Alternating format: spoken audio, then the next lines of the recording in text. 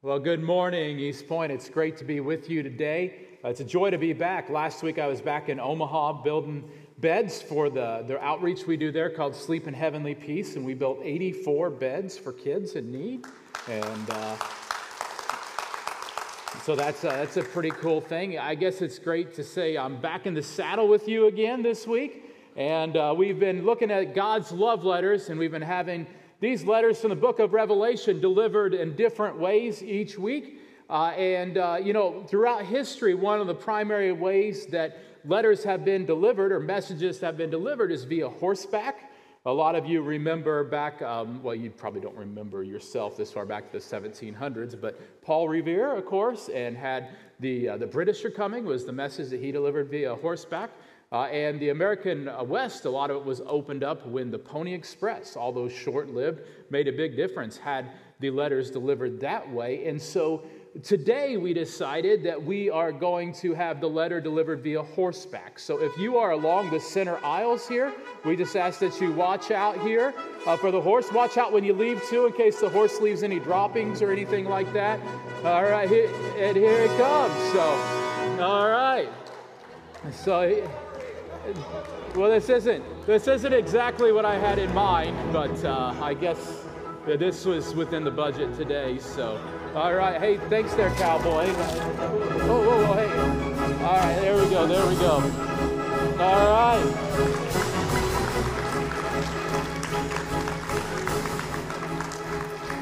That looked an awful lot like a Walker Texas Ranger. Is that Chuck Norris that just came through here?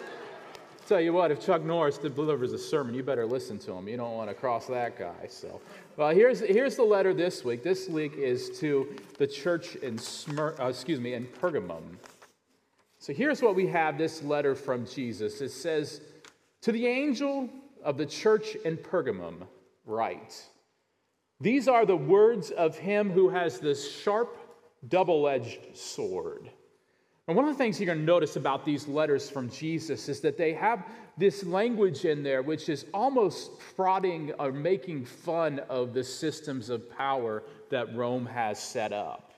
Basically, almost mocking them and saying, no, like they think they have the power, but God's the one who really has the power.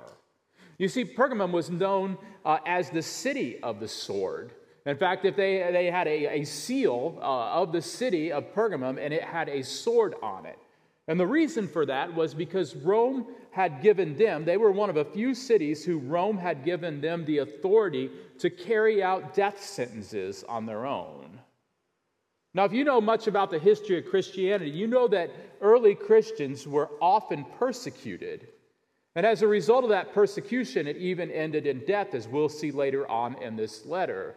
And so what Jesus is saying to the church in Pergamum, you live in the city of the sword, but keep in mind, I'm the God who has the double-edged sword. I'm the one who ultimately will bring justice. Do you need that reminder today?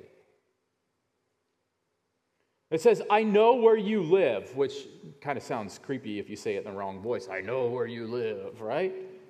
But listen to what he says. I know where you live, where Satan has his throne. Wow. You see, in the book of Revelation, what we have is we see that there's this power struggle that's going on, but it's really not a struggle at all. In fact, in the book of Revelation, there's about 40 references to God's throne, or the thrones that are around God's throne, as we see in chapters 4 and 5. And there's only about 3 symbols of Satan's throne. And that's done intentionally. The writer is trying to convey to us this idea that Satan's throne is so small and pathetic compared to God's throne. Of all the tricks, of all the lies, of all the slander that Satan has, they all fail in comparison to the greater power of Almighty God. But it says here, where Satan has his throne. What is he talking about there? Well, Pergamum was actually in a valley underneath a hillside that rose 1,000 feet above the city. And that high place was the home of two major temples. One of them was the temple to Asclepios, which I hope I'm saying right, who was thought to be a god of healing. And the symbol of Asclepios was that of a snake, where Satan has his throne. And people would literally come there from all over the world for the supposed healing powers of Asclepios. And get this, at night they would open up the temple for people who were sick to come in and to sleep in this temple. And then, I don't know if they called them priests or whatever, but they would release these snakes. And if the snake rubbed up against you, you would thought to be healed. As opposed to me, I would just be dead if a snake rubbed up against me while I was sleeping. And so that is one thought about this, where Satan has his throne. The other one is that on that same mountain,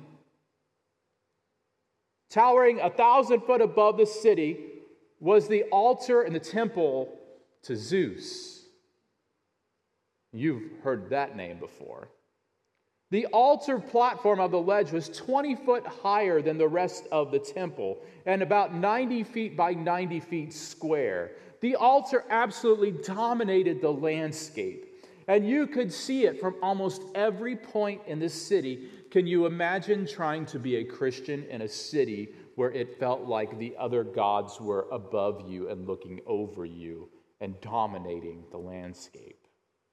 Can you imagine trying to share God's word in a city where they would simply say, look up to our gods instead? They're right there. You can see them. And so it's in this context that the church faced a great deal of threats. But I ask you the question this morning, in such a city as Pergamum, what do you think the greatest threat to the church would be? Do you think it would be the powers outside? Do you think it would be that dominating force of seeing the temples to Asclepios and to Zeus up there on that mountainside, dominating where you can see that altar from anywhere in the city? Or do you think the greater threat would come from within? Let's take a look and see. It says in the next verse, Jesus says to them, "Yet you remain true to my name. You did not renounce your faith in me, not even in the days of Antipas," not to be confused with Herod Antipas, that's another character who was not a Christian, "my faithful witness, who was put to death in your city where Satan lives." Did you catch that? There's already been a Christian here who has been martyred. Antipas. And keep in mind, this wasn't a church that had several different, or a city that had several churches spread out throughout. Instead, this is a city that had a church. I don't know how many believers, but probably a small number. Antipas would have been like a brother to them. They probably would have dined in his home and he in theirs. And they've seen him put to death. And just for emphasis, it seems like Jesus repeats where Satan lives. This is a dark place. Satan's power is clear. And yet these fellow believers have chosen to stand firm and to trust in the invisible power of God. The threat to the church in Pergamum was not outside of the church. And you know what, East Point? The threat to us is not outside the church either. Kingdoms, countries, presidencies will come and go. Freedoms will come and go. But God will remain on his throne. The Game of Thrones, if you will, in this context, is not even a contest. God is in control, and he will hold you fast. But Jesus continues in verse 14 and says, nevertheless, I have a few things against you. There are some among you who hold to the teaching of Balaam, who taught Balak to entice the Israelites. Remember Balaam? He had an animal too that he rode on, didn't he? It wasn't Andre's horse though, was it? Balaam had a donkey. Maybe Andre should have been a donkey too for this delivery. We didn't have that in the budget, so we got a hobby horse instead. But you remember what happened with Balaam? Back in the book of Numbers, the Israelites were preparing to enter the promised land. They had already won a couple of decisive victories. And there they stood on the outside of the promised land looking in. And so Balak, the king of Moab, invites Balaam, who was like a sorcerer or a seer, not one who trusted in Yahweh, but one who trusted in anything he could, to come and to basically prophesy against and bring curses against the Israelites. But there were 7 different oracles that happened, and in these 7 oracles, Balaam every time comes back and basically says, God's on their side. We can't do anything about it. And in fact, in Numbers 23:8, it says, how can I curse someone God has not cursed? How can I denounce someone the Lord has not denounced? And it's the same question that we have in Pergamum, isn't it? And it's the same question that we have here in America. If God's on his throne, we have nothing to worry about. But what did Balaam do instead? He decided that there was no way that he could ever turn and get God to turn on the Israelites. That God was too powerful. So instead of working on the outside, he chose to work within them. And it says here in this text, he taught Balak to entice the Israelites to sin so that they ate food sacrificed to idols and committed sexual immorality. What we read there is that Balaam taught Balak to go and to get some prostitutes. And the Israelites prostituted themselves with sexual immorality. And God's punishment came against them as a result. And what we see here in Pergamum is that Pergamum, the church, is being destroyed within by seduction. The seduction of sexual immorality, not through power. You see, Satan will never win in the game of thrones against God, but he will seduce you in the shadows. Church, the greatest threat that comes against us is not what Satan can do from the outside through power. Satan's greatest play has never been power. Satan's greatest play has always been seduction. And we live in a land that has been seduced.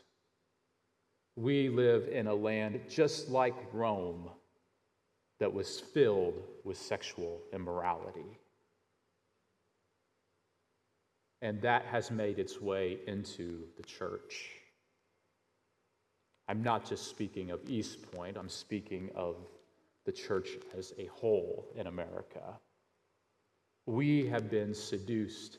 Maybe that mountainside standing over us isn't Zeus. Maybe that mountainside standing over us with the temple at the top is the big Hollywood letters.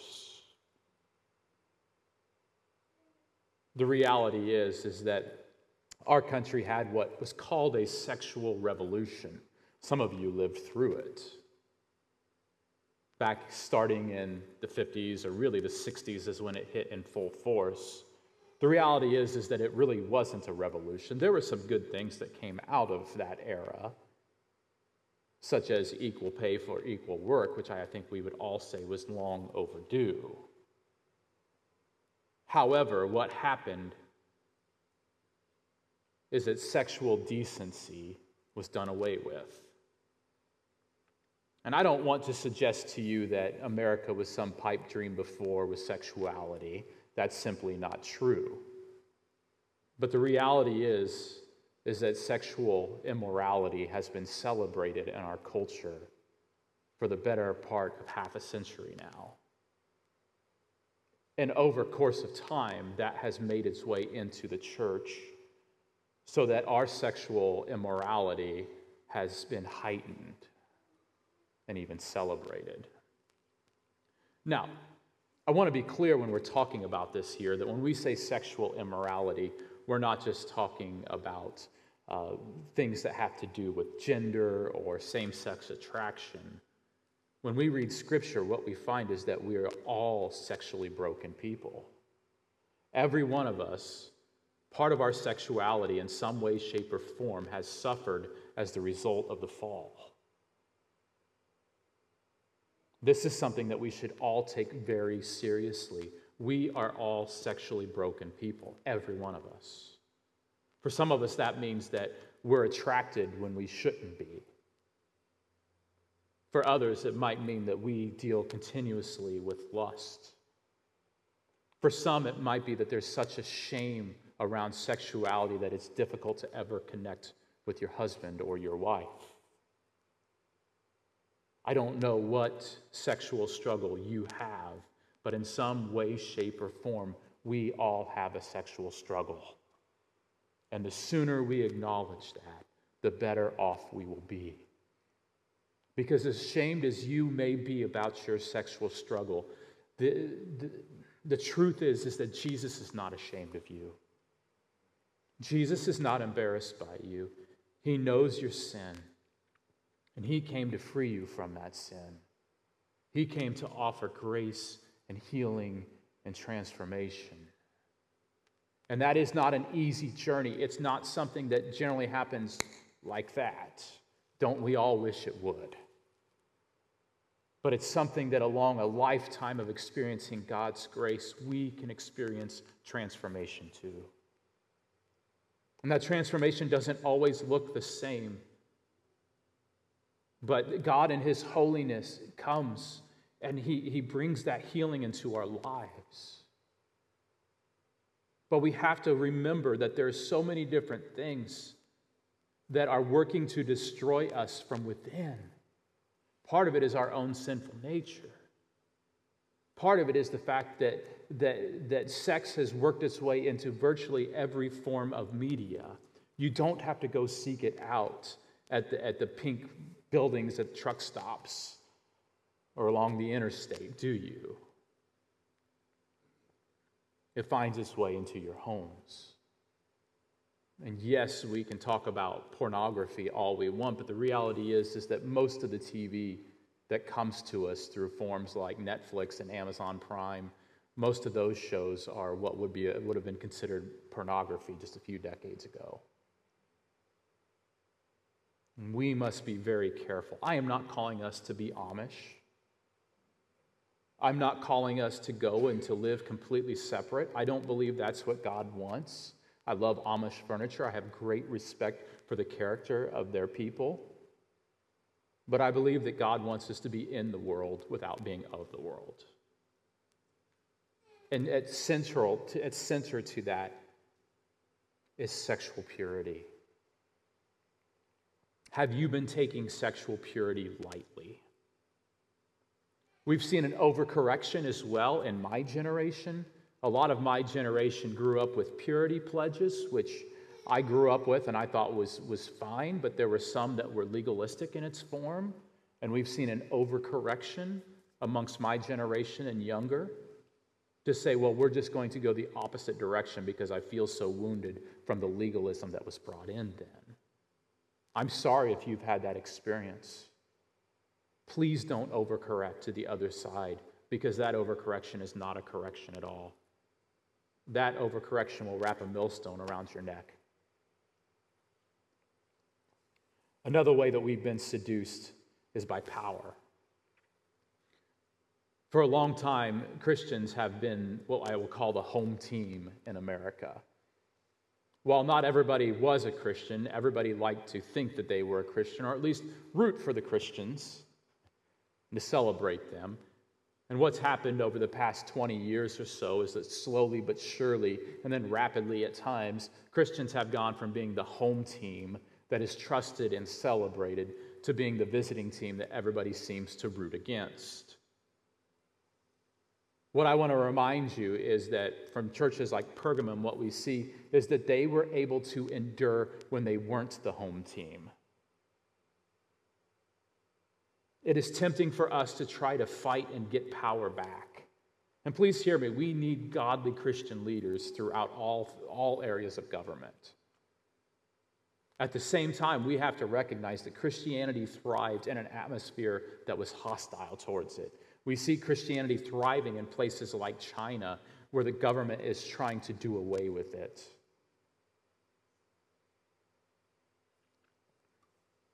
In the Game of Thrones, Satan's only shot is seduction. Don't be seduced by sex. Don't be seduced by power. But trust that God is on his throne. The two main themes that we see throughout the book of Revelation for us as followers of God is hope and holiness.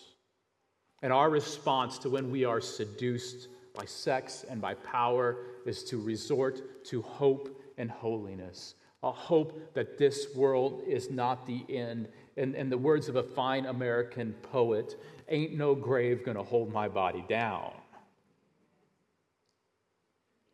And the other is holiness, responding by saying, I believe that God created me to be an image bearer, and the best way that I can bear his image is when I bear his character.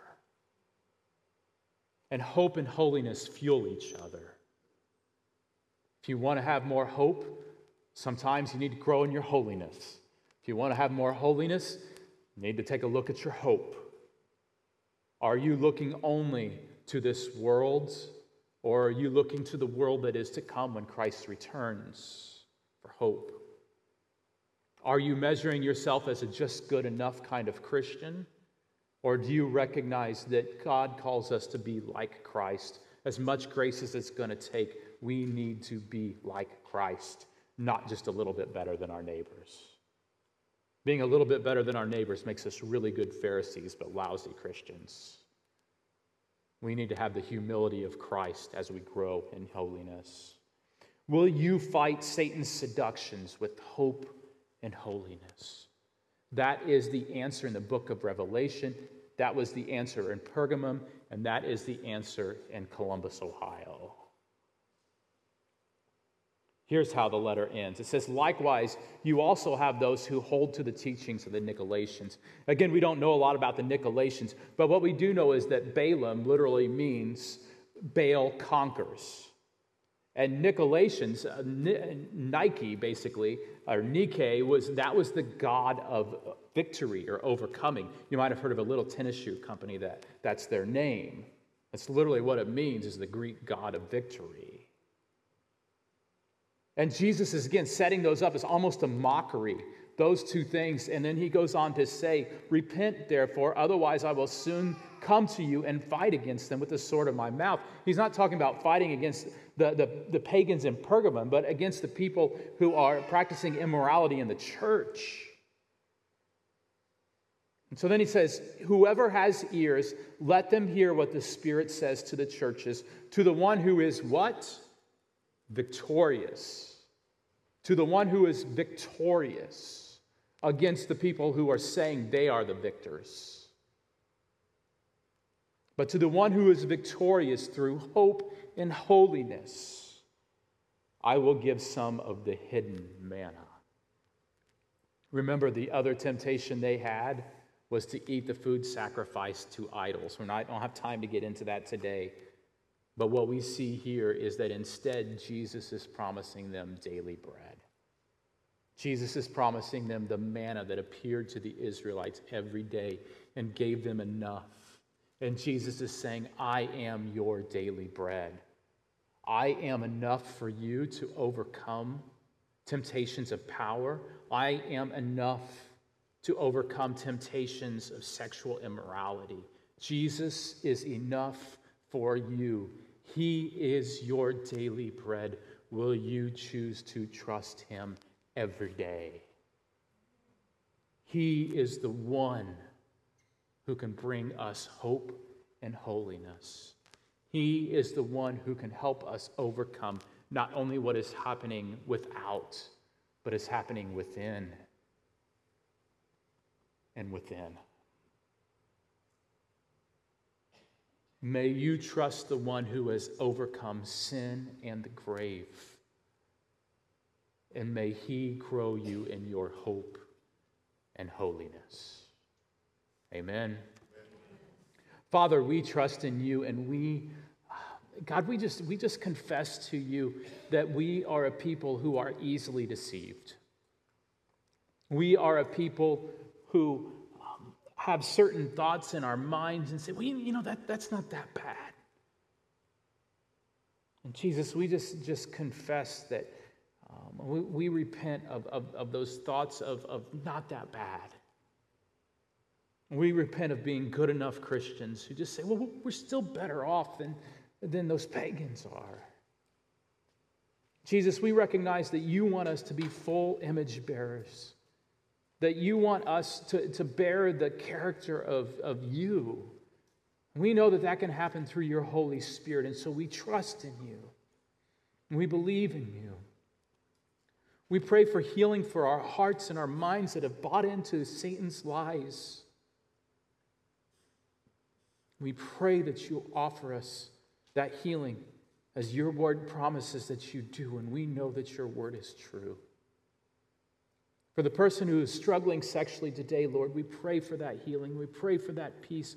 We pray that they will know that you are not ashamed of them, but that you have come to bring that healing and that peace and that endurance and that transformation so that they and their children and their children's children can all be blessed by the grace that you pour out on us. Bless this church, Lord. May you protect us not only from outside, but may you protect us from within. May we be a holy people filled with the hope of your faithfulness. We ask it in Christ's name. Amen. Hey, as we wrap up this service today, a few things I want to remind you of. First, if you have brought an offering, you can give that on the way out. There are offering buckets at both of these doors, and you can also give online. We are extremely grateful for your gifts as they help us to reach out to this area and continue to fuel the ministry of this church in such important times. As you leave today, we would ask that if you're down front, you can exit through these doors. If you're in the back, you can exit through the back. We would ask that you leave this room somewhat quickly. You don't have to ride out of here like you're on a horse or anything. But if you have any talking to do and might want to meet up, please do so in the lobby so that we can come through and disinfect the room. But I do ask us today as we close, if you would stand with me. This has been a crazy week in the life of our country, and we just want to pray for our country in this season. Father, election years are always crazy, and this year just seems completely nuts, Lord. We are brokenhearted for our country. We long for days of decency. We long for days of equality for all. We long for days of hope for our country. And so, Lord, we just lift our country and the election to you, and we pray for peace and justice and equality. Lord, we pray that you would raise us up as followers of you, that can be voices of reason and hope and justice and all those things that need to happen that seem like such a tension, Lord. Give us the grace and the wisdom to know how to live in this day. Lord, we do pray for the president as he and his family endure the coronavirus, and we do pray for healing for him. And we also pray for protection for presidential candidate Biden and his family. Now, Lord, we recognize that we don't want to see harm done to either family, that we are people of peace, that we want healing and health for our leaders, and we pray that you would do so. We pray, Lord, make us a voice of hope and of reason, and give us the character of Christ as we navigate these extremely difficult and tricky times. May we truly be a people where there is justice for all. We ask it in Christ's name. Amen.